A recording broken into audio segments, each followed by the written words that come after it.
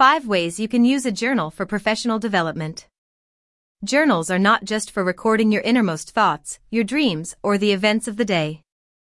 Using a journal can be a powerful way to ignite your professional development.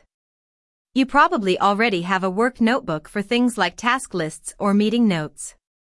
Consider using journaling as part of your everyday work life for professional development as well. Here are some suggestions to get you started. 1. Self-evaluation. You can use your work journal as a way of assessing your performance. Take regular pulse checks of your achievements, the times you hit your targets, or brought on new clients. Make a note of any feedback you receive. Reflect on how projects went, what went well, what you would change. By the time your annual performance review comes around, you'll be well prepared. 2. Analyze your current job. Sometimes jobs can evolve. It can be a useful exercise to sit down with your position description and see how the current reality matches up. Are you doing things that aren't listed?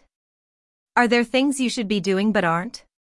If your position has grown beyond its official description, maybe it's time to ask for a re-evaluation of your job. 3. Do some blue sky thinking. You are more than your current job. Use your journal to scope your future career options. What motivates you? Are you satisfied with where you are going? Where do you want to be in 5 years?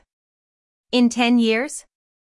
Is this an industry where you want to get to the top, or would you like a change? Are you motivated by money, or by wanting to do good in the world? Maybe you would prefer a better life, work balance, or you want to travel. 4. Build a strategy.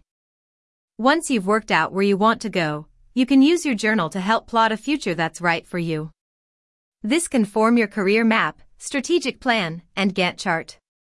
Think of all the steps you need to take to achieve your goal, from scoping the corporate ladder for opportunities to researching your chosen sector. Do a skills audit to see what you need to learn. What other resources do you need? You might need a savings or investment plan to back your idea. Consider searching out appropriate mentors. Have a look at what you can start to do right now to kickstart you on your journey.